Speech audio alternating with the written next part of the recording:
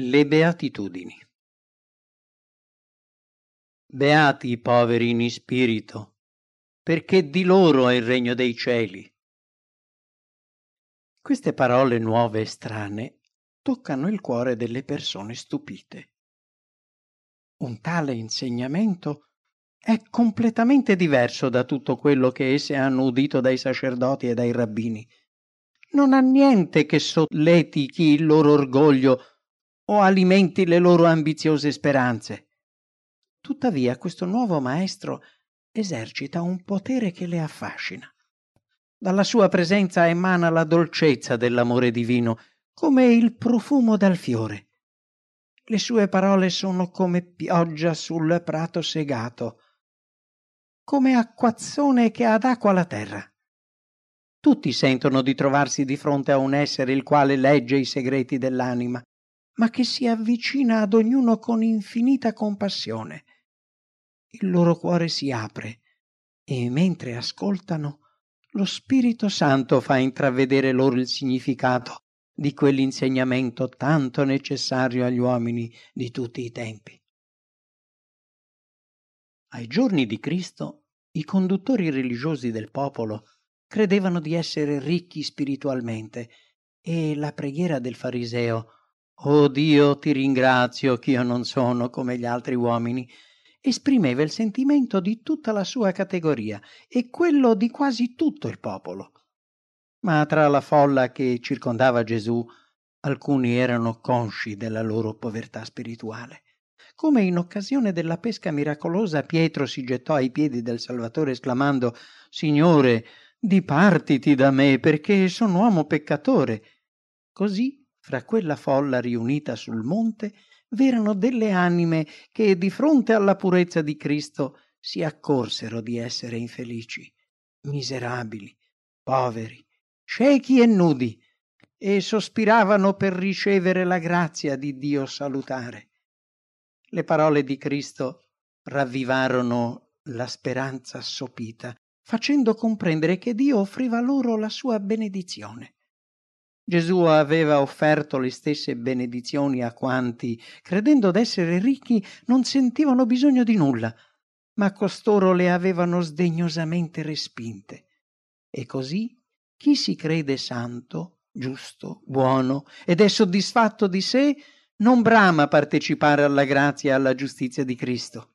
L'orgoglioso crede di non aver bisogno di nulla e in questo modo chiude il cuore al dolce influsso del Salvatore e alle benedizioni della sua presenza. Non c'è posto per Gesù in tali anime. I ricchi e onorevoli ai propri occhi non chiedono e non ricevono le benedizioni di Dio. Si credono pieni, ma sono vuoti, mentre coloro che si sentono incapaci di salvarsi da soli e di compiere una buona azione apprezzano l'aiuto che Cristo offre loro. Così sono i poveri in spirito, coloro cui è promessa la felicità. Prima di perdonare l'uomo, Cristo lo spinge al pentimento e lo Spirito Santo lo rende conscio dei suoi peccati e gli fa comprendere che in lui non c'è nessun bene e che ogni sua azione è macchiata dall'egoismo e dal peccato. Allora, come il povero pubblicano, egli non osa levare gli occhi al cielo e grida «Oh Dio, sii placato verso me peccatore», ed è esaudito. Chi si pente è perdonato, perché Cristo è l'agnello di Dio che toglie i peccati del mondo. Dio dice: quando anche i vostri peccati fossero come lo scarlatto, diventeranno bianchi come la neve. Quando anche fossero rossi come la porpora, diventeranno come la lana. E vi darò un cuor nuovo. Metterò dentro di voi il mio spirito. Parlando dei poveri in spirito, Gesù dice che il regno dei cieli appartiene a loro. Questo regno non è però né temporale né terreno come gli uditori di Gesù speravano che fosse. Il Figlio di Dio rivela un regno spirituale che è d'amore, di grazia e di giustizia, e di cui egli stesso è il simbolo vivente. Regno destinato ai poveri in spirito, ai mansueti, ai perseguitati per cagione di giustizia i quali ne saranno sudditi, perché tale regno apparterrà a loro. Anche se non terminata, in essi è tuttavia cominciata l'opera che li metterà in grado di partecipare alla sorte dei santi nella luce.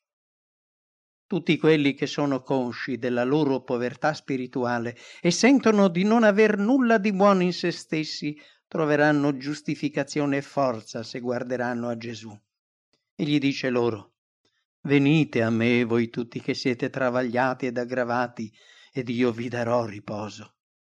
Egli ci invita a cambiare la nostra miseria con le ricchezze della sua grazia. Noi non meritiamo l'amore di Dio, ma Cristo Gesù, il nostro avvocato, può salvare perfettamente tutti coloro che si rivolgono a Lui. Per quanto triste sia il nostro passato, per quanto doloroso sia il presente, se ci avviciniamo a Gesù così come siamo, deboli, avviliti, disperati, il nostro Salvatore ci accoglierà. Ci aprirà le braccia della grazia e dell'amore per presentarci al Padre rivestiti del candido manto del suo carattere. Egli supplicherà il Padre per noi dicendo: io ho preso il posto del peccatore, non guardare questo figlio prodigo, ma guarda me. Se Satana, indicando i nostri peccati così grandi, ci rivendica come sua preda, ricordiamo che il sangue di Cristo ci reclama con maggiore forza affinché diventiamo suoi. Solo nell'eterno si dirà di me è la giustizia e la forza. Nell'eterno sarà giustificata e si glorierà tutta la progenie di Israele. Beati quelli che fanno cordoglio, perché saranno consolati. Il cordoglio di cui si parla è la sincera deplorazione del peccato commesso. Gesù dice: e io, quando sarò innalzato dalla terra, trarrò tutti a me. Contemplando Gesù sulla croce si comprende meglio la colpevolezza dell'uomo. Si comprende che è stato il peccato a torturare, a crocifiggere il Signore della gloria, e il peccatore riconosce poi che nonostante sia stato l'oggetto di un amore ineffabile, la sua vita è stata ingratitudine e rivolta. Egli si è allontanato dal suo migliore amico e ha disprezzato il dono più prezioso del cielo. Ha personalmente crocifisso di nuovo il Figlio di Dio. Un abisso di peccato doloroso e profondo lo separa da lui, e allora egli geme col cuore pieno di angoscia. Questo è l'afflitto che sarà consolato. Dio ci rivela la nostra colpa affinché ci rifugiamo nel Salvatore, il quale ci libererà dalla schiavitù del peccato e ci farà godere la gioia della libertà dei figli di Dio. Quando il nostro cuore sarà realmente spezzato dai rimorsi, potremo allora prostrarci ai piedi della croce per essere liberati da tutti i nostri affanni. Queste parole del Salvatore contengono anche un messaggio di conforto per chi è nell'afflizione e nelle difficoltà. Le nostre prove non sono senza causa, perché non è volentieri che egli umilia ed affligge i figliuoli degli uomini. Quando Dio permette al dolore e alle prove di affliggerci, lo fa per l'util nostro, affinché siamo partecipi della sua santità. Se l'accettiamo con fede, quella prova che oggi ci sembra tanto amara e pesante, poi si cambierà per noi in benedizione. Le sferzate crudeli che percuotono le gioie della terra ci spingono a volgere lo sguardo al cielo. Quanti sono coloro che non avrebbero mai conosciuto Gesù se il dolore non li avesse spinti a cercare in Lui il conforto? Le prove della vita sono il mezzo di cui Dio si serve per purificare e raffinare il nostro carattere. Le operazioni di tagliatura, di squadratura, di scalpellatura e di levigazione sono dolorose ma indispensabili. E soltanto così si può preparare una pietra per il Tempio del Signore. Tali attenzioni e cure minuziose non vengono dedicate ai materiali scadenti, ma solo alle buone pietre degne di entrare nella costruzione del suo palazzo. Il Signore agirà così verso coloro che si confidano in Lui. Se fedeli, essi riporteranno splendide vittorie, impareranno lezioni preziose e acquisteranno un'esperienza inestimabile. Il nostro Padre Celeste non è mai insensibile verso coloro che sono colpiti dalla prova. Quando Davide, in fuga di fronte all'esercito rivoltoso del figlio Absalom, saliva a piedi nudi il monte degli ulivi, Dio ebbe compassione di lui. Tormentato dai rimorsi, il re si era vestito di sacco e cosparso di cenere. In lacrime e col cuore rotto aveva invocato il Signore. Egli non era stato mai così vicino al cuore di Dio come nel momento in cui, ripreso dalla coscienza, fuggiva di fronte ai nemici che il proprio figlio gli aveva sollevati contro. Tutti quelli che amo, io li riprendo e li castigo. Abbi dunque zelo e ravvediti. Egli purifica il cuore contrito e l'animo afflitto per farne sua dimora. Quanti reagiscono come Giacobbe nel momento dell'afflizione?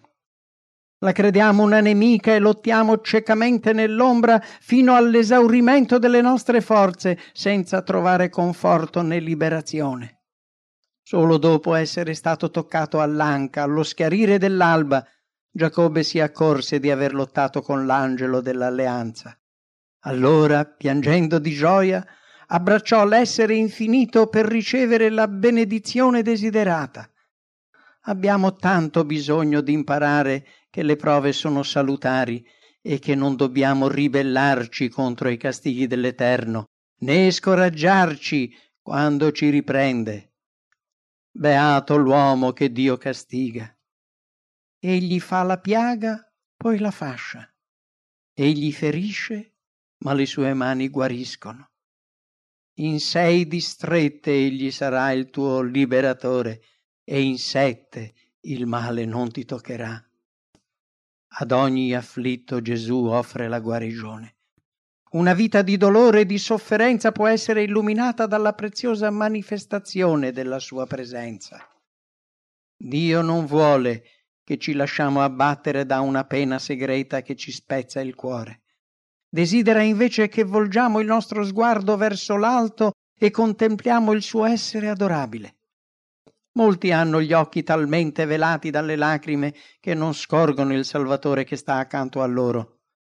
Egli sarebbe contento di prendere la nostra mano nella sua, se soltanto volessimo volgerci verso di Lui nella semplicità della fede e lasciarci condurre.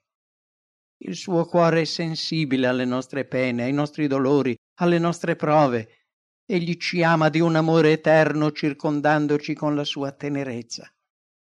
Se uniamo il nostro cuore al suo e meditiamo sulla sua grande bontà, egli innalzerà la nostra anima al di sopra delle tristezze quotidiane per darci la pace ed il riposo.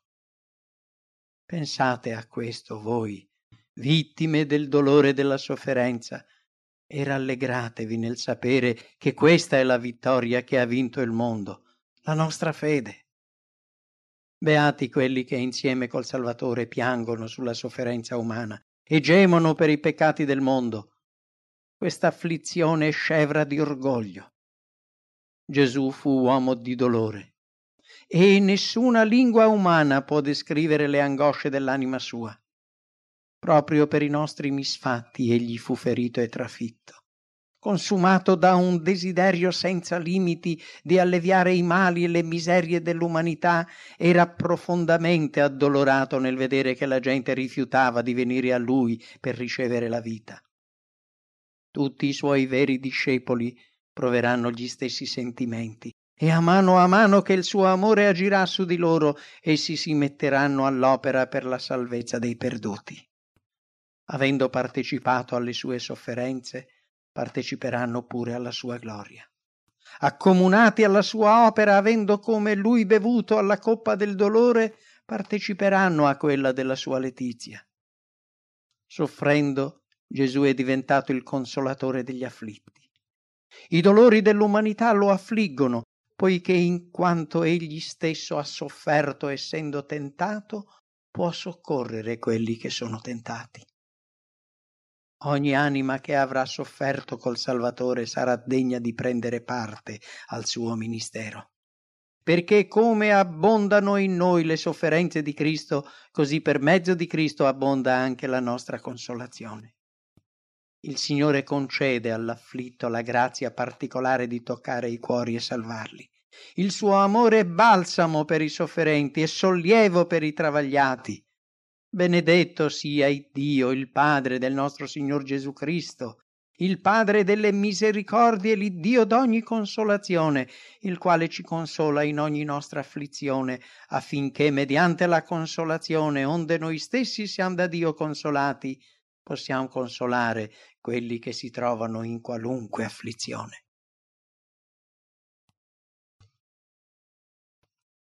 Beati i mansueti, perché erederanno la terra. Le beatitudini indicano un progresso continuo nella vita cristiana. Colui che è stato spinto dal tormento del suo peccato e dal suo sentimento d'incapacità ai piedi di Cristo e con lui ha seguito la scuola del dolore, imparerà dal Divino Maestro la vera dolcezza. Per i pagani e i giudei era una cosa del tutto nuova ripagare gli insulti con la bontà e la pazienza. La dichiarazione ispirata dallo Spirito Santo, secondo la quale Mosè fu l'uomo più mansueto della terra, non era considerata dai contemporanei di Gesù come una lode. Essa destava piuttosto commiserazione e disprezzo. Ma il Salvatore reputa la mansuetudine una delle prime qualità per entrare nel suo regno.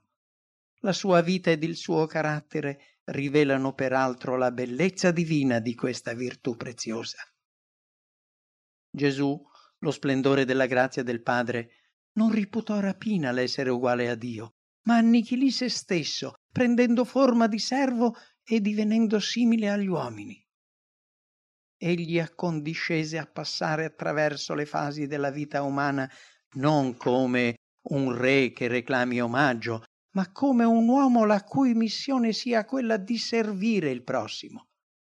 Non c'era nella sua vita né traccia di ostentazione né fredda austerità.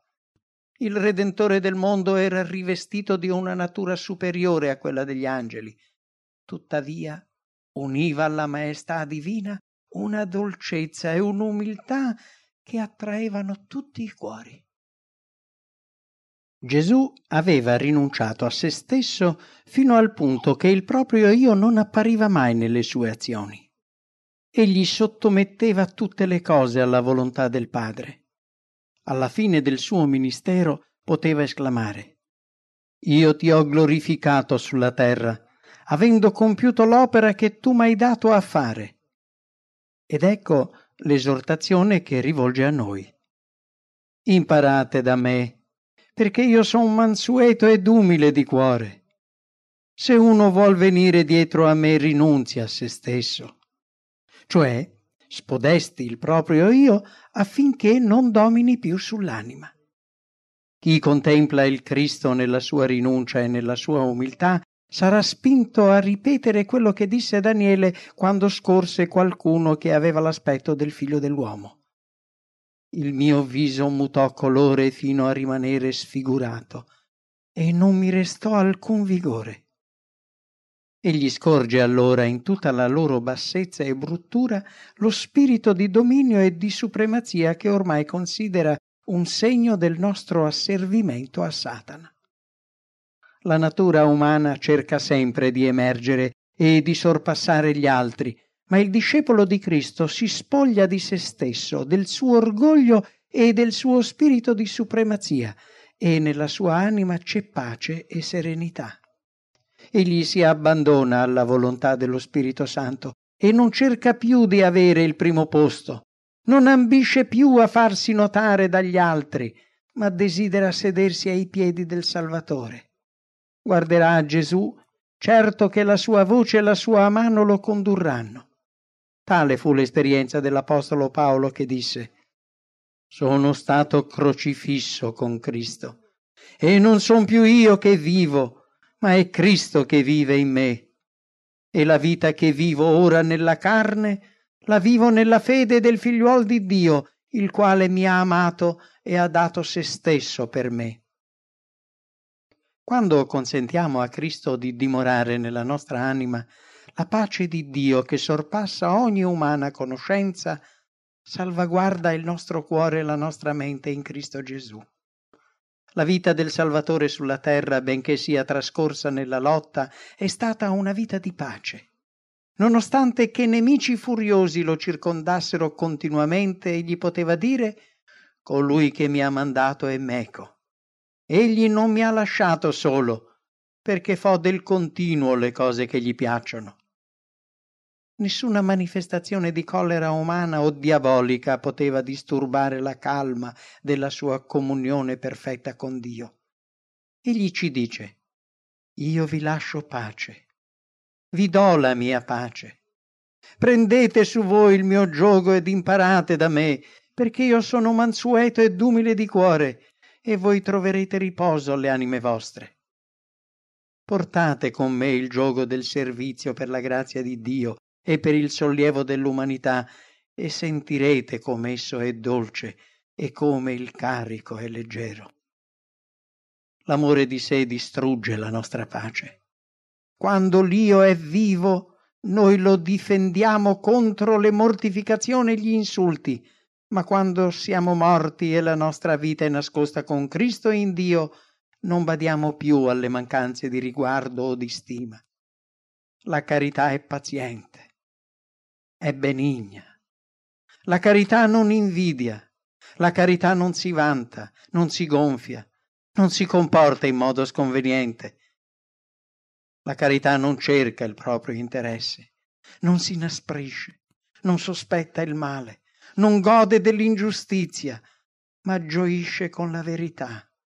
Soffre ogni cosa, crede ogni cosa, spera ogni cosa, sopporta ogni cosa. La felicità terrena è effimera. Essa dipende principalmente dalle circostanze che la determinano, ma la pace di Cristo è duratura. Né le circostanze della vita, né i beni della vita, né il numero degli amici possono influire su di essa. Cristo è la sorgente dell'acqua di vita e la gioia a cui vi attinta non verrà mai meno. Quando la dolcezza di Gesù si manifesta nella famiglia, ogni membro è felice. Si eliminano le risposte stizzose, le liti e le irritazioni, e ovunque si diffonde una pace che è sentita da tutti. Tali sentimenti uniscono insieme la famiglia terrena e quella celeste. È meglio soffrire ingiustamente che vendicarsi su chi ci ha fatto un torto. Lo spirito di odio e di vendetta viene da Satana e non può che arrecare dispiaceri a colui che l'accoglie. La presenza di Cristo in noi ci porterà all'umiltà del cuore e la dolcezza, che sono i veri segreti delle benedizioni. Egli adorna di salvezza gli umili. I mansueti erediteranno la terra. È stato l'orgoglio ad aprire al peccato la porta del mondo. Per esso i nostri progenitori hanno perduto il dominio della terra, il loro regno. Ma Cristo col suo spirito di abnegazione redime i perduti e ci esorta a vincere come egli ha vinto. Umiliandoci e abbandonandoci a Lui, diventeremo con Lui eredi, perché i mansueti erederanno la terra. La terra promessa non sarà più rattristata dalle ombre della morte e della maledizione. Ma secondo la sua promessa noi aspettiamo nuovi cieli e nuova terra, nei quali abiti la giustizia.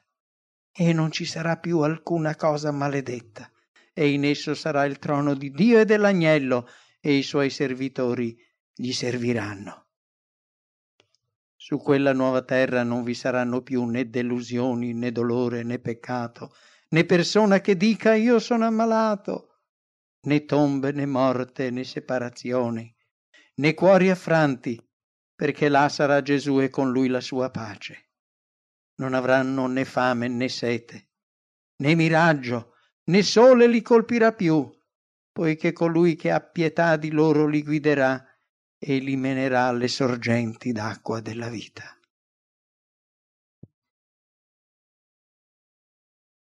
Beati quelli che sono affamati e assetati di giustizia, perché saranno saziati. Essere giusto significa essere santo, significa assomigliare a Dio, e Dio è amore. Significa ubbidire alla sua legge, perché tutti i tuoi comandamenti sono giustizia. L'amore è l'adempimento della legge. La giustizia è l'amore, e l'amore è la caratteristica e la vita stessa di Dio. La giustizia di Dio è stata personificata in Gesù, e ricevendo Gesù riceviamo la giustificazione che non otteniamo né mediante lotte dolorose né mediante sforzi accaniti, né offrendo doni, né facendo sacrifici. Essa è offerta gratuitamente ad ogni anima che ha fame e sete di riceverla. O voi tutti che siete assetati, venite alle acque. E voi che non avete denaro, venite, comprate, mangiate. Venite, comprate senza denaro, senza pagare vino e latte. Tale è la giusta ricompensa che verrà loro da me, dice l'Eterno, e questo sarà il nome col quale sarà chiamato l'Eterno nostra giustizia. Non v'è nulla su questa terra che possa soddisfare l'anima assetata e affamata, ma Gesù dice: ecco, io sto alla porta e picchio. Se uno ode la mia voce ed apre la porta, io entrerò da lui e cenerò con lui ed egli meco. Io sono il pan della vita. Chi viene a me non avrà fame, e chi crede in me non avrà mai sete. Come abbiamo bisogno di alimenti per conservare le nostre forze fisiche, così abbiamo bisogno di Gesù Cristo, il pane celeste, per sostenere la nostra vita spirituale e per avere la forza di compiere le opere di Dio. Il corpo ha bisogno del nutrimento per mantenersi in salute e conservare il suo vigore. Così l'anima deve essere continuamente in comunione con Cristo. Deve sottomettersi e dipendere completamente da Lui. Come lo stanco viandante cerca nel deserto la sorgente, e quando l'ha trovata spegne la sete che lo divora, così il cristiano assetato cercherà l'acqua pura della vita e la troverà in Gesù, che ne è la sorgente. Quando scorgiamo le perfezioni del carattere del Salvatore, desideriamo essere trasformati secondo la sua immagine. Più conosceremo Dio, più il nostro ideale sarà elevato, più sincero sarà il nostro desiderio di somigliargli. L'elemento umano si unisce al divino quando l'anima cerca Dio, e con l'ardore del cuore può dire: anima mia, acquetati in Dio solo, poiché da Lui viene la mia speranza. Se sentite un vuoto penoso nell'anima, se essa ha fame e sete di giustizia, ciò prova che Gesù opera nel vostro cuore per condurvi mediante lo Spirito Santo a cercare in Lui quello che non potete procurarvi da voi stessi.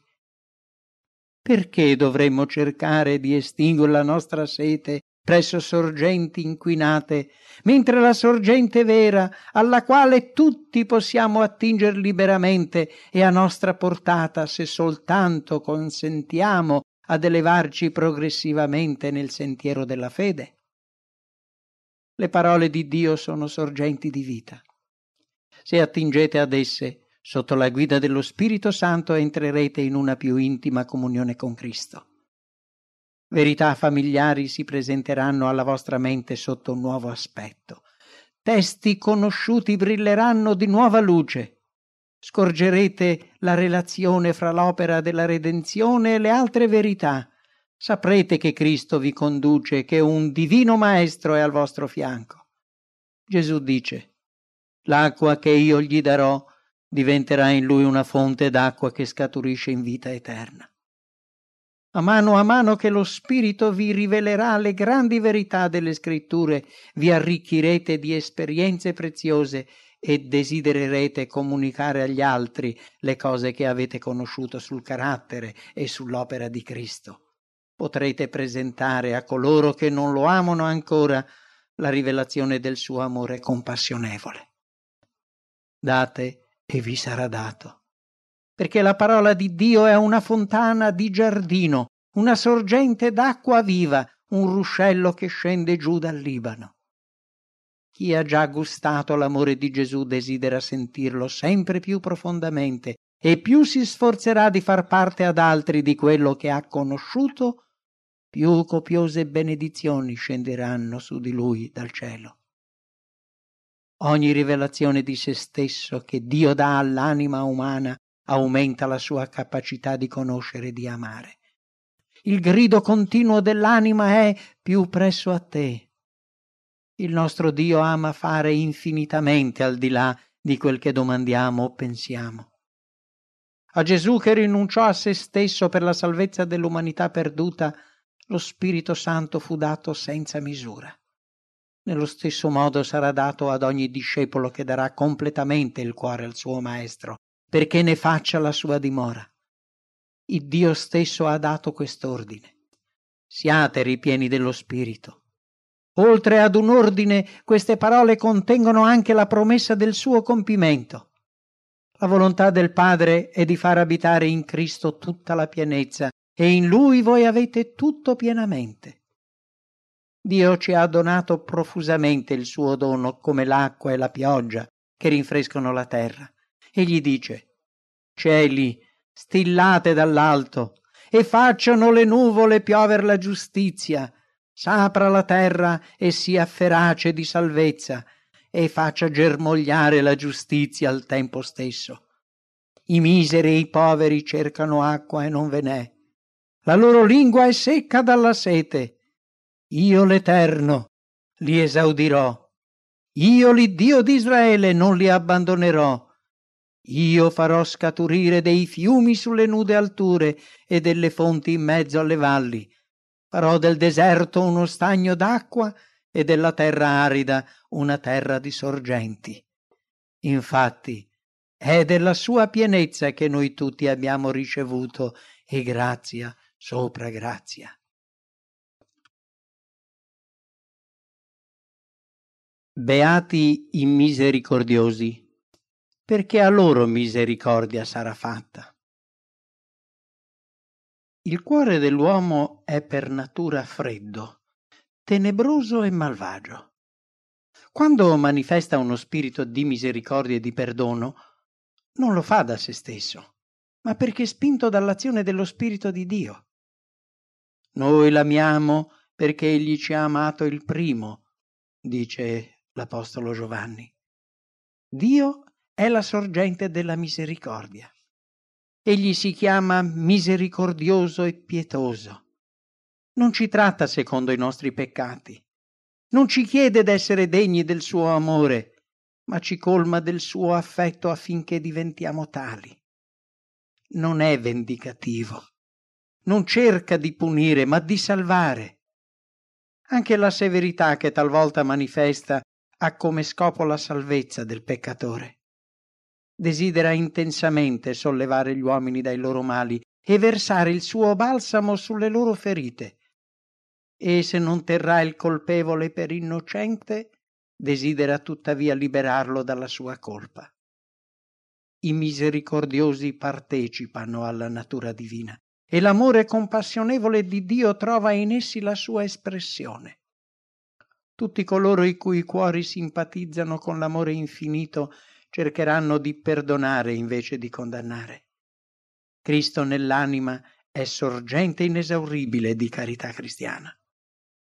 Udendo gli appelli degli erranti, dei tentati, dei bisognosi, il cristiano non si domanda se essi sono degni del suo aiuto, ma piuttosto in quale modo possa essere loro utile. Negli uomini più miseri e più corrotti egli vede delle anime per la salvezza delle quali Gesù è morto e per le quali ha dato ai suoi discepoli il ministero della riconciliazione. Misericordiosi sono coloro che hanno compassione dei poveri, degli afflitti e degli oppressi. Giobbe dichiara: perché salvavo il misero che gridava aiuto e l'orfano che non aveva chi lo soccorresse. scendea su me la benedizione di chi stava per venire e facevo esultare il cuore della vedova. La giustizia era il mio mantello e il mio turbante. Ero l'occhio del cieco, il piede dello zoppo. Ero il padre dei poveri e studiavo a fondo la causa dello sconosciuto. Per molti la vita è una lotta dolorosa. Consci dei loro difetti, essi sono miserabili e increduli e non vedono nulla di cui possano essere riconoscenti. Una parola opportuna, uno sguardo di simpatia, una manifestazione di stima saranno per queste anime solitarie, in preda ad aspre lotte come un bicchiere d'acqua fresca per chi è assetato. Un'espressione amorevole, un atto di bontà, allevieranno il peso che opprime tanto dolorosamente quelle spalle stanche. Ogni gesto e ogni parola di simpatia è un'espressione dell'amore di Cristo per l'umanità perduta. I misericordiosi otterranno misericordia. L'anima benefica sarà nell'abbondanza e chi annaffia sarà egli pure annaffiato. Una dolce pace riempie il cuore compassionevole e una gioia beata accompagna ogni atto disinteressato. Lo Spirito Santo che dimora nell'anima e si manifesta nella vita toccherà i cuori più duri e farà sorgere la simpatia e la tenerezza. Voi mieterete quello che avrete seminato. Beato colui che si dà pensiero del povero. L'Eterno lo guarderà e lo manterrà in vita. Egli sarà reso felice sulla terra e tu non lo darai in balia dei suoi nemici. L'Eterno lo sosterrà quando sarà nel letto dell'infermità. Tu trasformerai interamente il suo letto di malattia. Chi ha consacrato la sua vita a Dio per la salvezza dei suoi simili è intimamente unito a colui che dispone di tutte le ricchezze dell'universo. La sua vita è legata a quella di Dio da un'aurea catena di promesse immutabili. Il Signore non lo abbandonerà nell'ora della sofferenza e della distretta. Egli, Dio mio, supplirà ad ogni vostro bisogno, secondo le sue ricchezze e con gloria, in Cristo Gesù.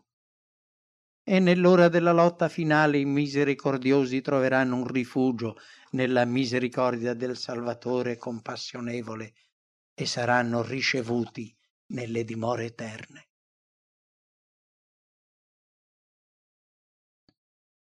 Beati i puri di cuore, perché vedranno il Dio. I giudei erano così esigenti per quello che riguardava la purezza cerimoniale che le loro prescrizioni erano insopportabili. I regolamenti, le restrizioni e il timore dell'impurità esteriore occupavano talmente le loro menti che non scorgevano più la bruttura dell'egoismo e della malizia.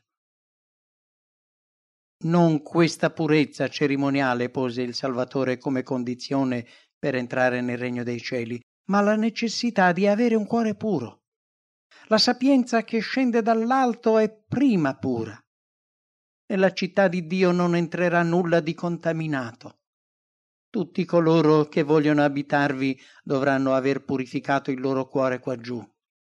Il vero discepolo di Gesù sentirà un'avversione sempre maggiore, tanto per le maniere e il linguaggio sconvenienti, quanto per i pensieri grossolani.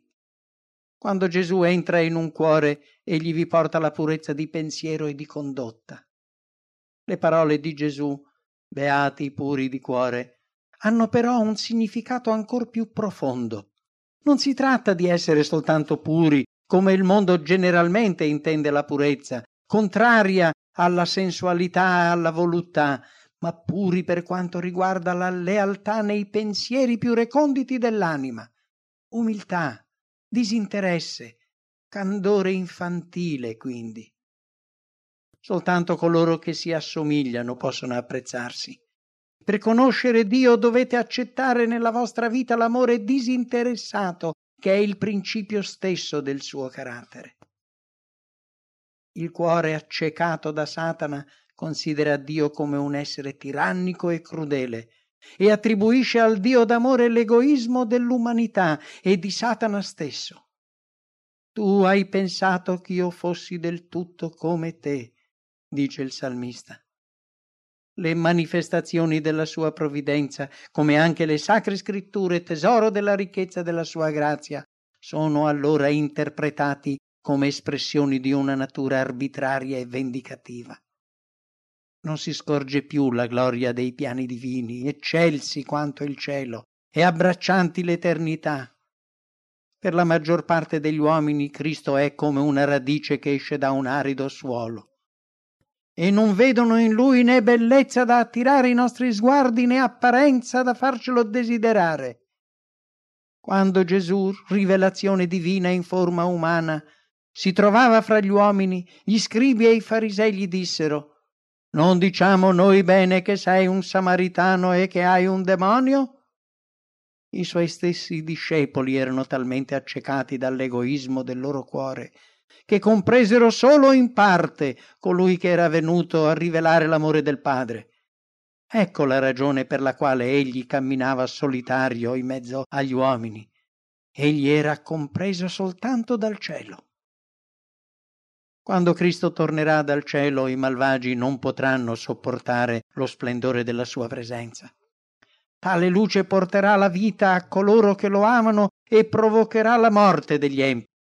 Il suo ritorno sarà per essi una terribile attesa del giudizio e l'ardor d'un fuoco che divorerà gli avversari. Quando egli apparirà, essi grideranno per non vedere la faccia di colui che è morto per il loro riscatto. Ma le cose sono diverse per coloro che sono stati purificati dalla presenza dello Spirito Santo. Essi conoscono il Signore. Come Mosè nascose la sua faccia nella fessura della roccia perché Dio gli rivelasse la sua gloria, così dobbiamo noi nasconderci in Cristo per contemplare l'amore del Padre. Chi ama la purità del cuore e ha la grazia sulle labbra ha il Re per amico. Mediante la fede possiamo contemplare il Dio fin da questo momento. Ogni giorno scorgiamo la sua bontà e le sue compassioni nelle manifestazioni della sua provvidenza e lo riconosciamo nel carattere del suo figliuolo. Lo Spirito Santo rivela all'intelligenza e al cuore le verità riguardanti Dio e colui che egli ha mandato. Il Creatore appare sotto una nuova luce a coloro che sono puri di cuore. Il Redentore diviene loro sempre più caro e più scorgono la purezza e la bellezza del suo carattere, più aspirano a somigliargli. Essi vedono in Dio un padre che vorrebbe stringere fra le sue braccia un figlio penitente e il loro cuore si riempie d'una gioia ineffabile e gloriosa. I puri di cuore scorgono il Creatore nelle opere della sua mano possente e nelle bellezze diffuse dell'universo. Nella sua parola scritta leggono con maggior chiarezza la rivelazione della sua misericordia, della sua bontà e della sua grazia. Le verità nascoste ai savi e agli intelligenti sono rivelate ai semplici e ai piccoli fanciulli. La bellezza e il valore di questa parola, che i savi di questo mondo non possono comprendere, si manifestano continuamente agli umili che desiderano sinceramente conoscere Dio e ubbidirgli. Nella misura in cui partecipiamo alla natura divina, comprendiamo la verità. I puri di cuore vivono come se si trovassero in presenza di Dio durante tutto il tempo che Egli permette loro di passare su questa terra. Più tardi, quando avranno rivestito l'immortalità, lo vedranno a faccia come Adamo, quando passeggiava nel giardino dell'Eden e parlava con Dio. Poiché ora vediamo come in uno specchio, in modo oscuro, ma allora vedremo faccia a faccia. Ora conosco in parte, ma allora conoscerò appieno, come anche sono stato appieno conosciuto, afferma l'Apostolo Paolo.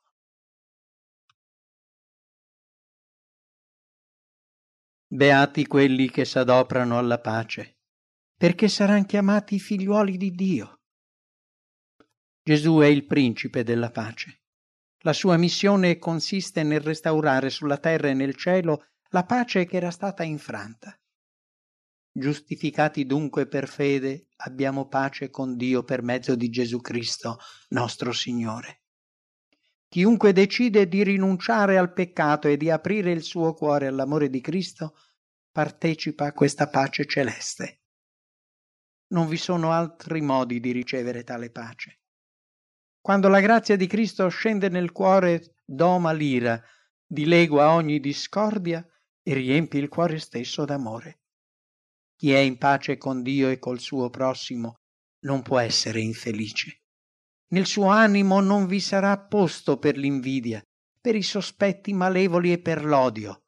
L'uomo che è in regola con Dio e gode della pace del cielo diffonderà intorno a sé un influsso vivificante. Lo spirito della pace scenderà come benefica rugiada sui cuori stanchi e affranti per le lotte di questo mondo.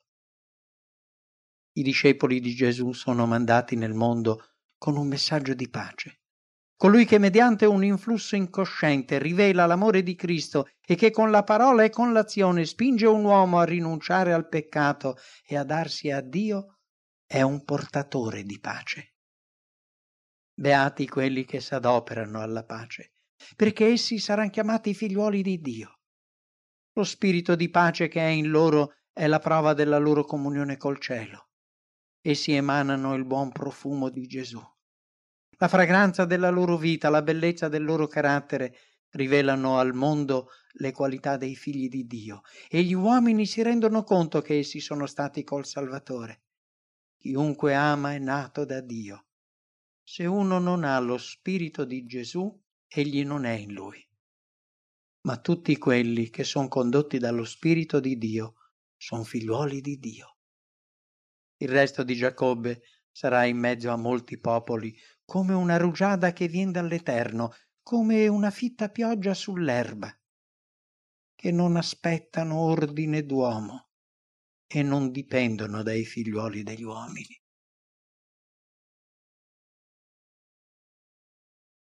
Beati i perseguitati per cagion di giustizia, perché di loro è il regno dei cieli. Gesù non promette ai suoi discepoli la gloria e le ricchezze della terra e neppure una vita senza prove, ma offre loro il privilegio di camminare con Lui sull'angusto sentiero della rinuncia, disprezzati dal mondo miscredente. Il Redentore dell'umanità dovette affrontare i nemici di Dio e dell'uomo. Angeli delle tenebre e uomini perversi si schierarono in una lega crudele contro il Principe della pace. Benché le sue parole e le sue azioni fossero ispirate ad una divina compassione, la differenza col mondo era così grande che suscitò contro di lui un'ostilità accanita.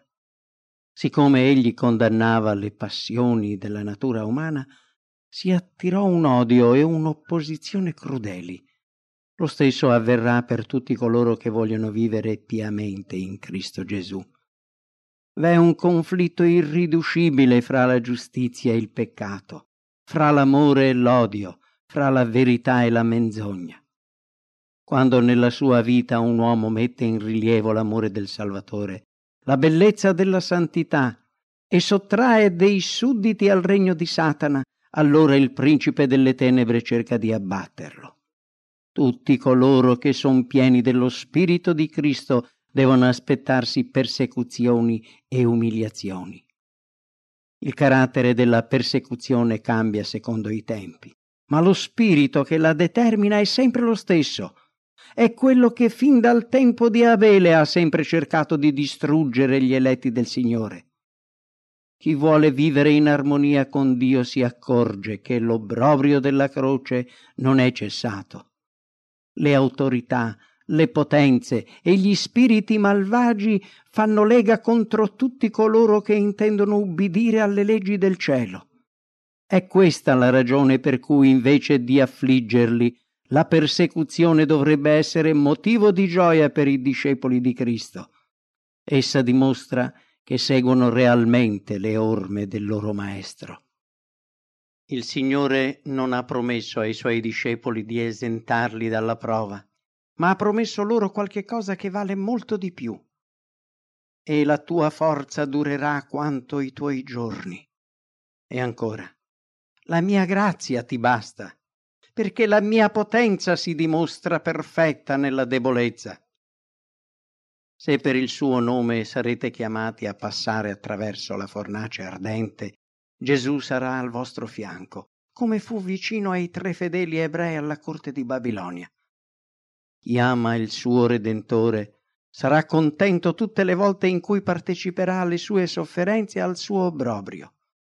L'amore che sentono per il loro Signore renderà meno pesanti le sofferenze che dovranno sopportare per Lui. In tutti i tempi Satana ha perseguitato i figli di Dio, li ha torturati, li ha perfino messi a morte, ma morendo essi sono diventati vincitori. Mediante la loro fede incrollabile essi fecero conoscere colui che è più potente di Satana. Questi poteva torturare e uccidere il corpo, ma non poteva toccare la vita che è nascosta con Cristo in Dio. Poteva far gettare i discepoli in prigione, ma non poteva legare il loro entusiasmo.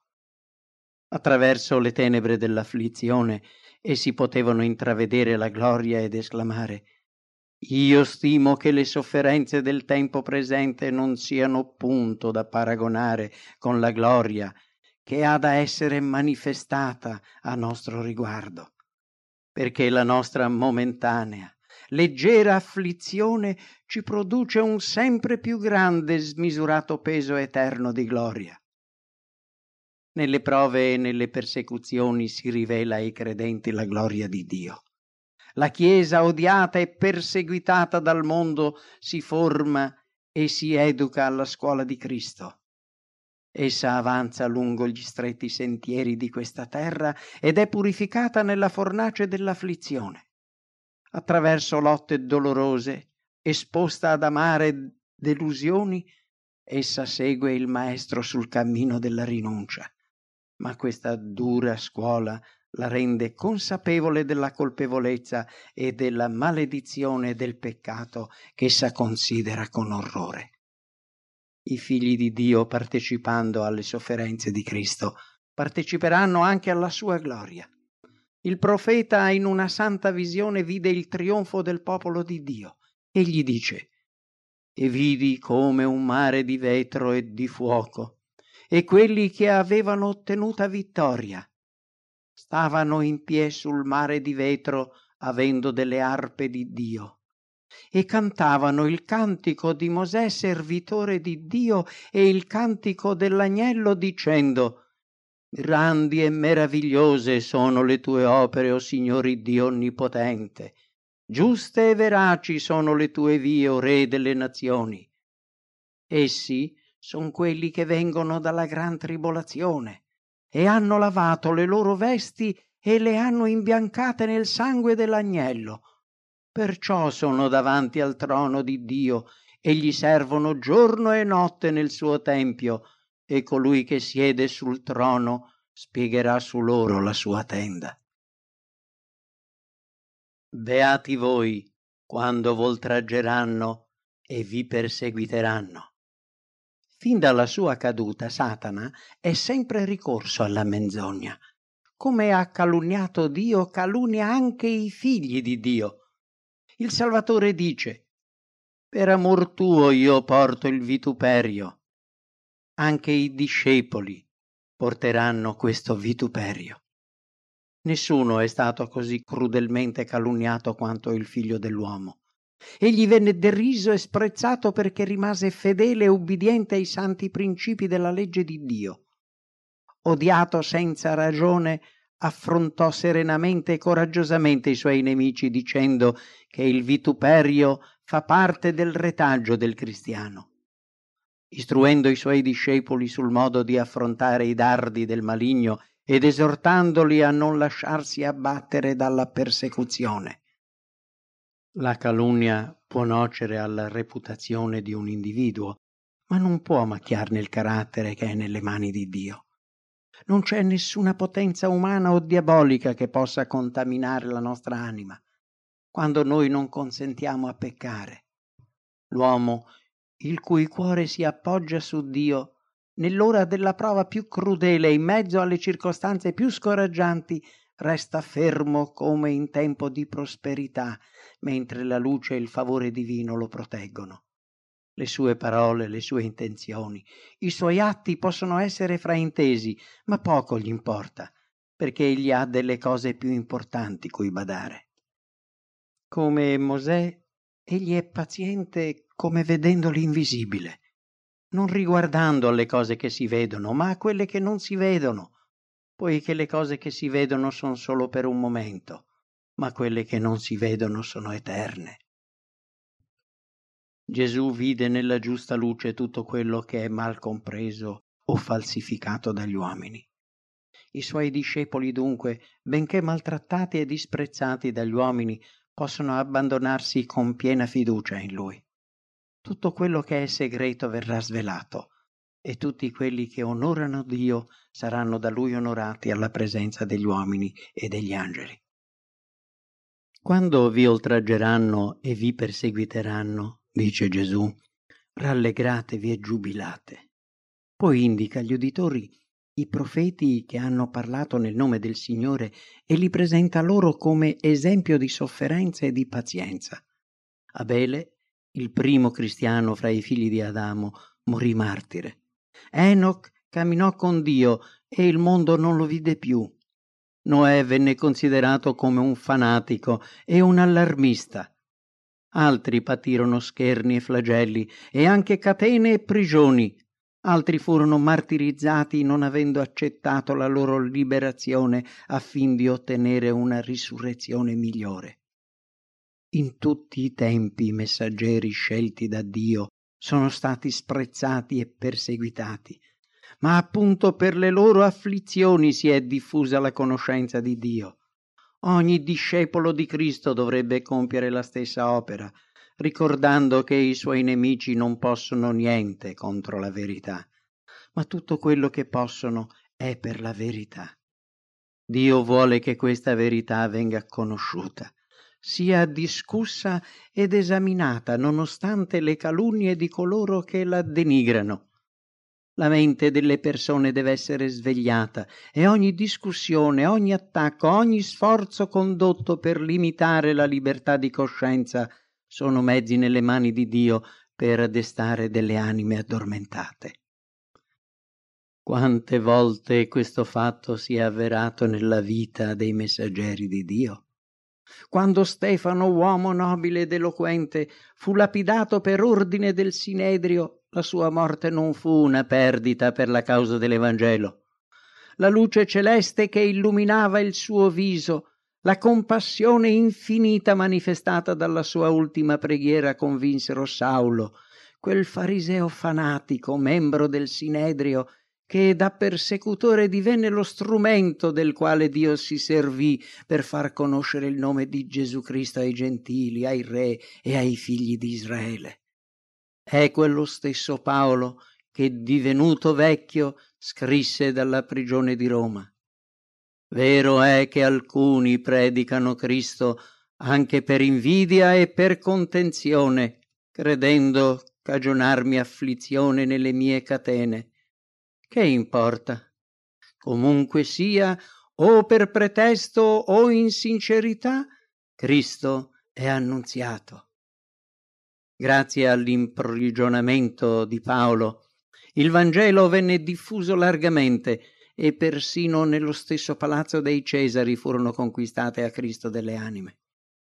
Nonostante gli sforzi di Satana, il seme incorruttibile della parola di Dio vivente e permanente è posto nel cuore degli uomini e attraverso la persecuzione dei discepoli il nome di Cristo è glorificato dalle anime che sono salvate.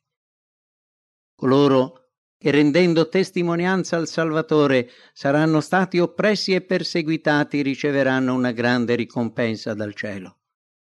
Mentre il mondo ricerca i beni di questa terra, Gesù indica la ricompensa celeste, ma tale ricompensa non è soltanto futura. Già quaggiù si può cominciare a goderla.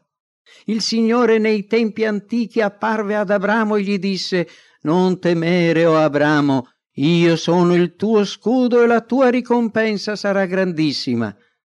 Coloro che seguono Gesù cominceranno ad amarlo, a conoscerlo, a possederlo, a mano che il loro cuore si aprirà per ricevere le sue grazie, a conoscere il suo nome e la sua potenza e a comprendere sempre meglio qual sia la larghezza, la lunghezza, l'altezza e la profondità dell'amore di Cristo, e di conoscere questo amore che sorpassa ogni conoscenza, affinché giungiate ad essere ripieni di tutta la pienezza di Dio.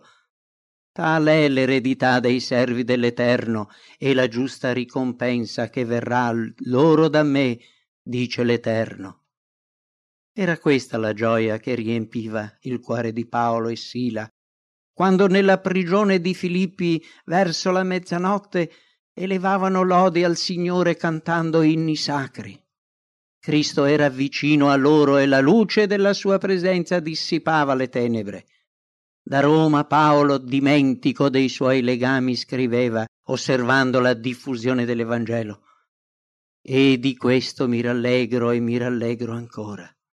E le parole che Gesù pronunciò sul monte fanno ancora udire la loro eco nel messaggio che Paolo rivolse ai Filippesi. Rallegratevi del continuo nel Signore. Da capo dico, rallegratevi. Voi siete il sale della terra. Il valore del sale risiede nelle sue qualità preservatrici.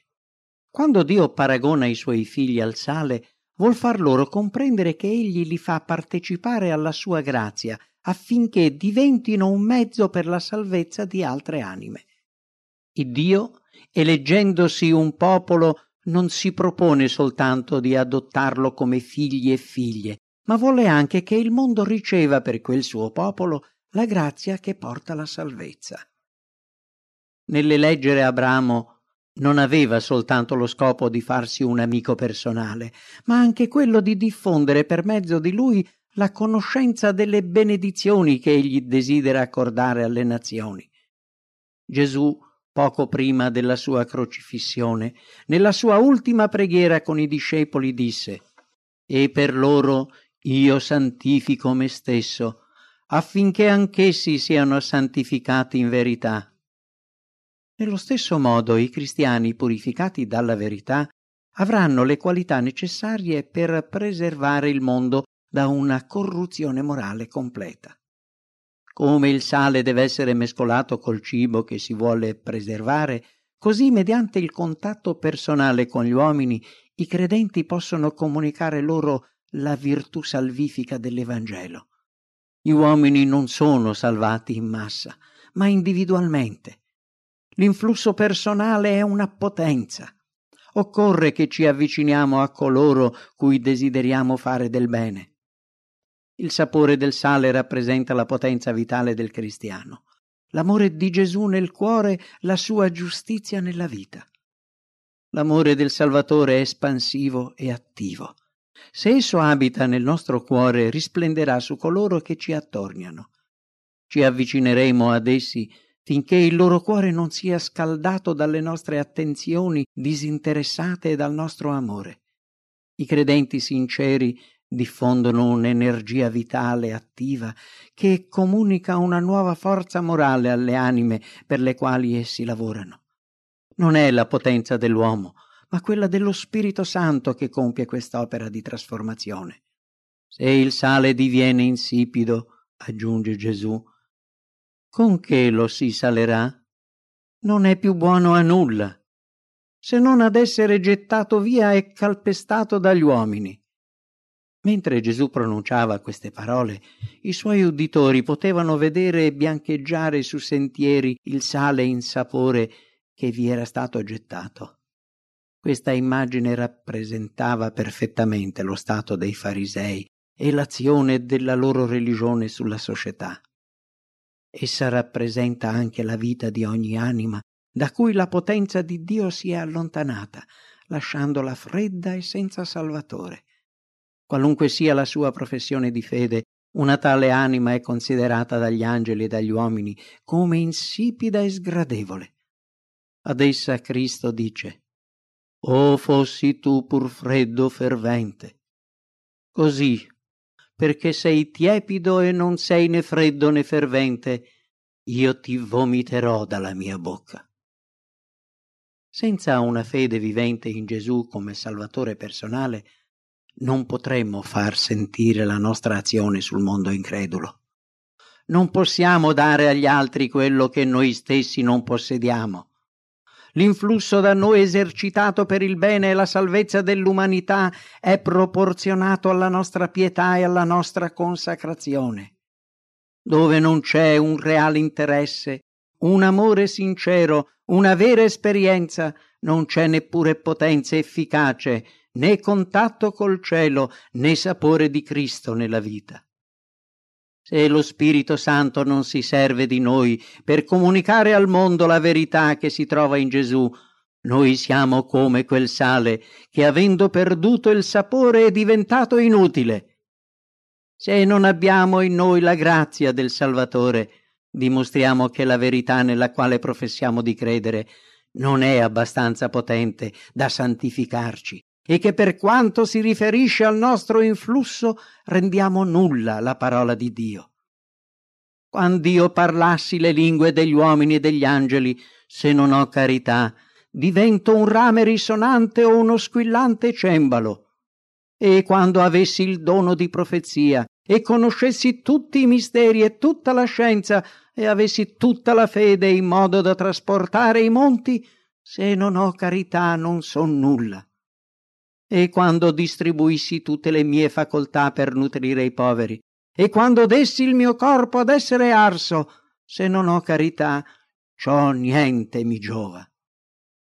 Se l'amore pervade il nostro cuore, esso si manifesterà verso coloro che ci attorniano, non per i favori che ci saranno stati accordati, ma perché l'amore è un principio attivo. L'amore trasforma il carattere, guida gli impulsi, bandisce ogni rancore e nobilita gli affetti. Questo amore è vasto quanto l'universo ed è in armonia con quello degli angeli del cielo. Quando penetra nel cuore, addolcisce la vita e spande soavi benedizioni. È per questo amore che possiamo divenire il sale della terra. Voi siete la luce del mondo. Gesù richiamava l'attenzione degli uditori e rendeva attraente il suo insegnamento usando molte illustrazioni tratte dalla natura. La gente si era riunita fin dal mattino, mentre il sole radioso, alzandosi nel cielo azzurro, dissipava le ombre che ancora si attardavano nelle vallate e nelle strette gole dei monti. La gloria dell'aurora non era ancora svanita. I raggi del sole inondavano del loro splendore il paese sottostante. Tranquillo, il lago rifletteva la luce dorata e specchiava le nubi del mattino. Su ogni boccio, su ogni fiore, su ogni filo d'erba scintillava una perla di rugiada. La natura sorrideva alla benedizione di un nuovo giorno e gli uccelli cantavano fra i rami degli alberi. Il Salvatore, abbracciando con lo sguardo la folla che lo circondava e lo sfondo radioso del sole nascente, disse ai suoi discepoli: «Voi siete la luce del mondo». Come il sole sorge per compiere la sua opera provvidenziale, per dissipare le ombre della notte e dare al mondo la vita, così i discepoli di Cristo devono compiere la loro missione e diffondere la luce del cielo su coloro che vivono nelle tenebre del peccato. In quel luminoso mattino si notavano con maggior chiarezza le città e i villaggi posti sulle colline circostanti. Indicandole, Gesù disse: «Una città posta sopra un monte non può rimanere nascosta». Poi aggiunse: «Non si accende una lampada per metterla sotto il moggio, anzi la si mette sul candeliere ed ella fa lume a tutti quelli che sono in casa». Per la maggior parte gli uditori di Gesù erano contadini e pescatori e le loro modeste abitazioni consistevano per lo più in un'unica stanza illuminata da una sola lampada. Così aggiunse Gesù, risplenda la vostra luce nel cospetto degli uomini, affinché veggano le vostre buone opere e glorifichino il Padre vostro che è nei cieli. La luce diffusa dalla persona di Cristo è l'unica che abbia brillato e che brilli sugli uomini decaduti. Gesù, il Salvatore, è l'unico che possa illuminare le tenebre di un mondo sommerso dall'oscurità del peccato. Di Lui è scritto: in Lui era la vita e la vita era la luce degli uomini. Soltanto ricevendo la sua vita i discepoli possono diventare portatori di luce. La sua vita nella loro anima e il suo amore manifesto nel loro carattere faranno di loro la luce del mondo. L'umanità è immersa nelle tenebre. Senza Cristo siamo come un lucignolo spento, come la luna quando non è illuminata dal sole. Da soli non abbiamo un solo raggio di luce che squarci le fitte tenebre di questo mondo. Quando però ci volgiamo verso il sole della giustizia, quando entriamo in contatto con Gesù, l'anima è illuminata dalla sua radiosa presenza. I discepoli di Cristo devono essere più che una semplice luce in mezzo agli uomini. Essi sono la luce del mondo. Gesù dice a tutti coloro che lo invocano: come tu hai mandato me nel mondo, anch'io ho mandato loro nel mondo. Come Cristo rivela il Padre, così noi dovremmo rivelare Cristo al mondo. Il Salvatore è la grande sorgente della luce, ma non dimentichiamo che siamo noi, cristiani, che dobbiamo portare al mondo questa luce. Dio diffonde le sue benedizioni per mezzo degli uomini. Cristo stesso è venuto nel mondo come figlio dell'uomo. Sono gli uomini uniti agli esseri celesti che devono soccorrere l'umanità. Nella Chiesa cristiana ogni discepolo è chiamato dal cielo per rivelare Dio agli uomini. Gli angeli della gloria bramano comunicare per mezzo di noi la luce del cielo alle anime che stanno per perire. Se non adempiamo il nostro compito, non verrà sottratto al mondo nella misura del nostro fallimento l'influsso dello Spirito Santo. Gesù non ha detto: sforzatevi di far brillare la vostra luce, ma risplenda la vostra luce. Quando Cristo abita nel cuore è impossibile nascondere la luce della sua potenza. Se coloro che si professano discepoli di Cristo non sono la luce del mondo, è perché non sono in contatto con la sorgente della luce. In tutti i tempi lo Spirito di Cristo che era in loro ha fatto dei veri figli di Dio la luce della loro generazione. Giuseppe fece risplendere in Egitto la sua luce. Con la sua purezza, con la sua benevolenza e col suo amore filiale, egli rappresentò il Salvatore in mezzo ad un popolo idolatra. Gli israeliti sinceri, che dall'Egitto andavano verso la terra promessa, erano di benedizione per i popoli vicini. Essi rivelarono Dio al mondo. Daniele e i suoi compagni in Babilonia e Mardocheo in Persia diffusero raggi di luce fra le tenebre delle due corti reali. Anche i discepoli del Salvatore dovrebbero illuminare la via che porta al cielo, rivelando la misericordia e l'amore del Padre al mondo immerso nell'oscurità. Vedendo le loro buone opere, altri saranno spinti a glorificare il Padre Celeste, perché comprenderanno che sul trono dell'universo v'è un Dio degno di essere lodato e imitato. L'amore divino che brilla nel cuore e nella vita dei suoi figli farà intravedere agli uomini le porte del cielo in modo che ne possano apprezzare la bellezza.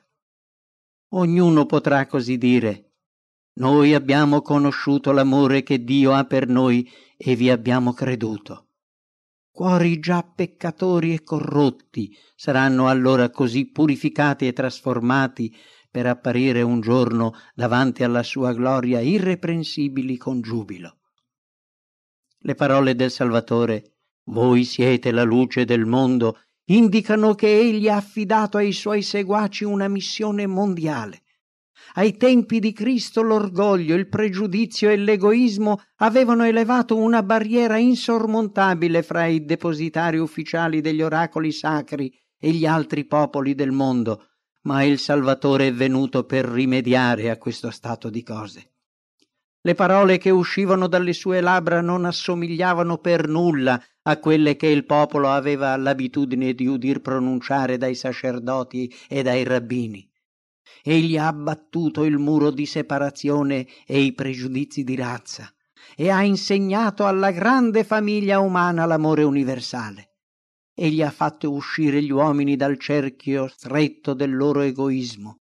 Ha abolito le frontiere e le distinzioni di classe. Non ha fatto alcuna differenza tra i vicini e i lontani, fra gli amici e i nemici.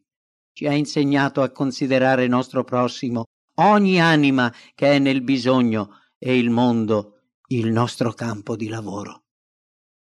Come i raggi del sole illuminano anche gli angoli più sperduti della terra, così Dio vuole che la luce dell'Evangelo giunga a tutti i suoi abitanti. Se la Chiesa di Cristo adempisse la volontà del Signore, la luce brillerebbe su tutti coloro che vivono nelle tenebre e nell'ombra della morte. Se invece di raggrupparsi e di rifiutare di portare la loro croce, i membri della Chiesa si diffondessero in tutti i paesi per farvi brillare, come ha fatto Cristo, la luce dell'Evangelo del Regno, allora in poco tempo esso sarebbe diffuso in tutto il mondo.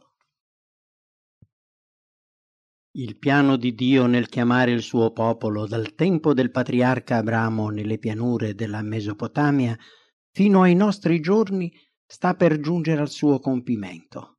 Egli dice: «Io ti benedirò e tu sarai fonte di benedizione». Le parole del profeta evangelico ripetute nel sermone sul monte si rivolgono a noi che apparteniamo all'ultima generazione.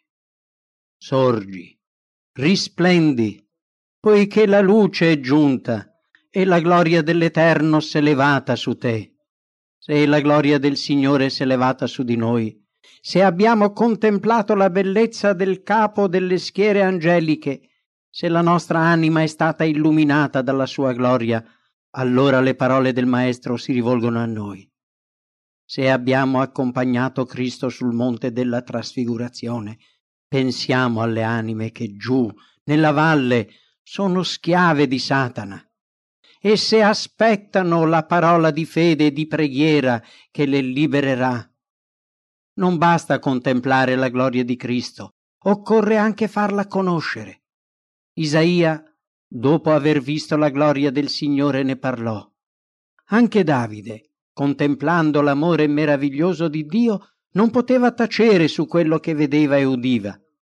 Chi può volgere per fede i suoi sguardi verso il piano della redenzione, verso la gloria del Figlio unigenito di Dio e rimanere in silenzio? Chi può considerare l'amore ineffabile di Cristo, morente sulla croce del Calvario, per salvarci dalla morte e per acquistarci la vita eterna, e non aver parole per esaltare la gloria del Salvatore? Il salmista cantò con l'arpa la lode dell'Eterno dicendo: «Io mediterò sul glorioso splendore della tua maestà e sulle tue opere meravigliose. E gli uomini diranno la potenza dei tuoi atti tremendi, e io racconterò la tua grandezza». La croce del Calvario deve essere elevata davanti agli uomini, affinché attragga la loro attenzione e i loro pensieri. Allora tutte le nostre facoltà spirituali riceveranno dall'alto un'energia divina. Allora si sentirà un bisogno irresistibile di lavorare per il Maestro, e gli araldi del Signore faranno brillare sul mondo dei raggi luminosi e delle attività benefiche che illumineranno la terra. Cristo accetta con gioia tutti quelli che si abbandonano a Lui. Egli unisce la nostra natura umana alla sua natura divina per svelare al mondo il mistero dell'amore incarnato. Parliamo di quest'amore, cantiamolo, rivolgiamogli le nostre preghiere e proclamiamone la gloria sempre più lontano. La pazienza nelle prove, la riconoscenza per le benedizioni ricevute, la fermezza nella tentazione, la dolcezza, l'umiltà, la bontà, la pietà e l'amore sono le virtù che brillano nel carattere del credente e mettono in risalto il contrasto fra il cuore illuminato da Dio e quello in cui regna l'amore dell'Io, ove la luce della vita non è mai entrata.